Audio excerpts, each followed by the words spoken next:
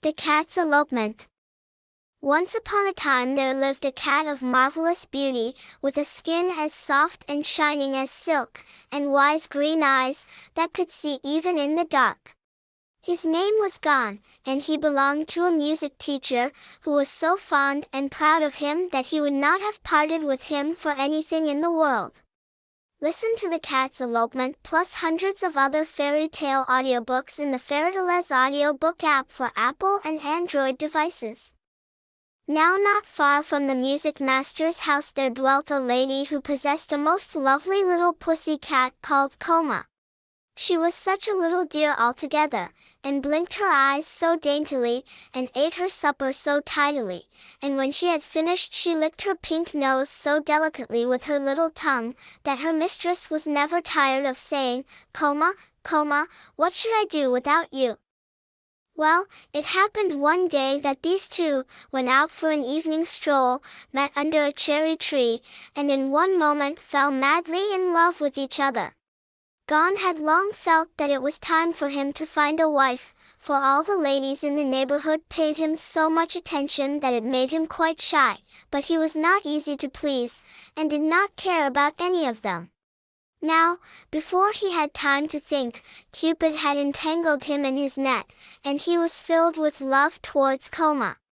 She fully returned his passion, but, like a woman, she saw the difficulties in the way, and consulted sadly with Gon as to the means of overcoming them. Gon entreated his master to set matters right by buying Coma, but her mistress would not part from her. Then the music master was asked to sell Gon to the lady, but he declined to listen to any such suggestion, so everything remained as before. At length the love of the couple grew to such a pitch that they determined to please themselves, and to seek their fortunes together. So one moonlight night they stole away, and ventured out into an unknown world. All day long they marched bravely on through the sunshine, till they had left their homes far behind them, and towards evening they found themselves in a large park. The wanderers by this time were very hot and tired, and the grass looked very soft and inviting, and the trees cast cool deep shadows, when suddenly an ogre appeared in this paradise, in the shape of a big, big dog. He came springing towards them showing all his teeth, and Coma shrieked, and rushed up a cherry tree. Gon, however, stood his ground boldly, and prepared to give battle, for he felt that Coma's eyes were upon him, and that he must not run away. But, alas! His courage would have availed him nothing had his enemy once touched him, for he was large and powerful, and very fierce. From her perch in the tree Coma saw it all, and screamed with all her might, hoping that someone would hear, and come to help. Luckily a servant of the princess to whom the park belonged was walking by, and he drove off the dog, and picking up the trembling Gon in his arms, carried him to his mistress. So poor little Coma was left alone, while Gon was borne away full of trouble, not in the least knowing what to do. Even the attention paid him by the princess, who was delighted with his beauty and pretty ways, did not console him, but there was no use in fighting against fate, and he could only wait and see what would turn up.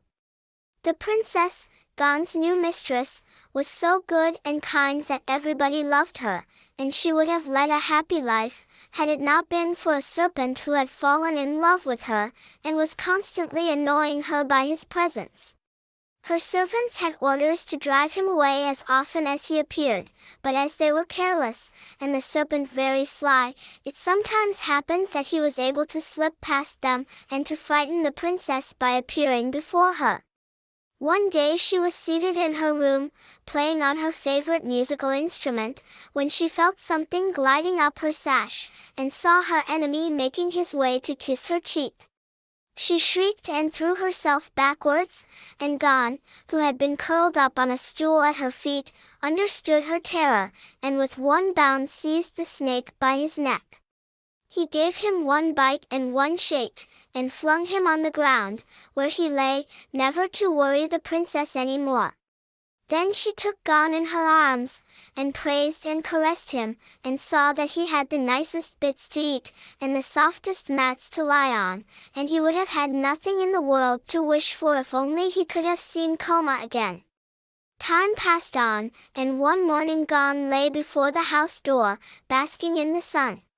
He looked lazily at the world stretched out before him, and saw in the distance a big ruffian of a cat teasing and ill-treating quite a little one. He jumped up, full of rage, and chased away the big cat, and then he turned to comfort the little one, when his heart nearly burst with joy to find that it was Koma. At first Koma did not know him again, he had grown so large and stately, but when it dawned upon her who it was, her happiness knew no bounds. And they rubbed their heads and their noses again and again, while their purring might have been heard a mile off.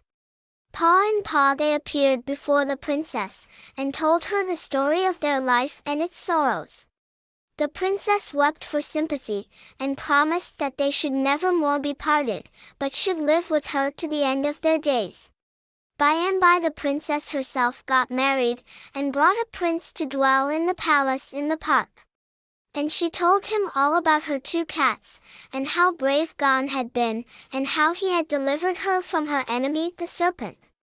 And when the prince heard, he swore they should never leave them, but should go with the princess wherever she went.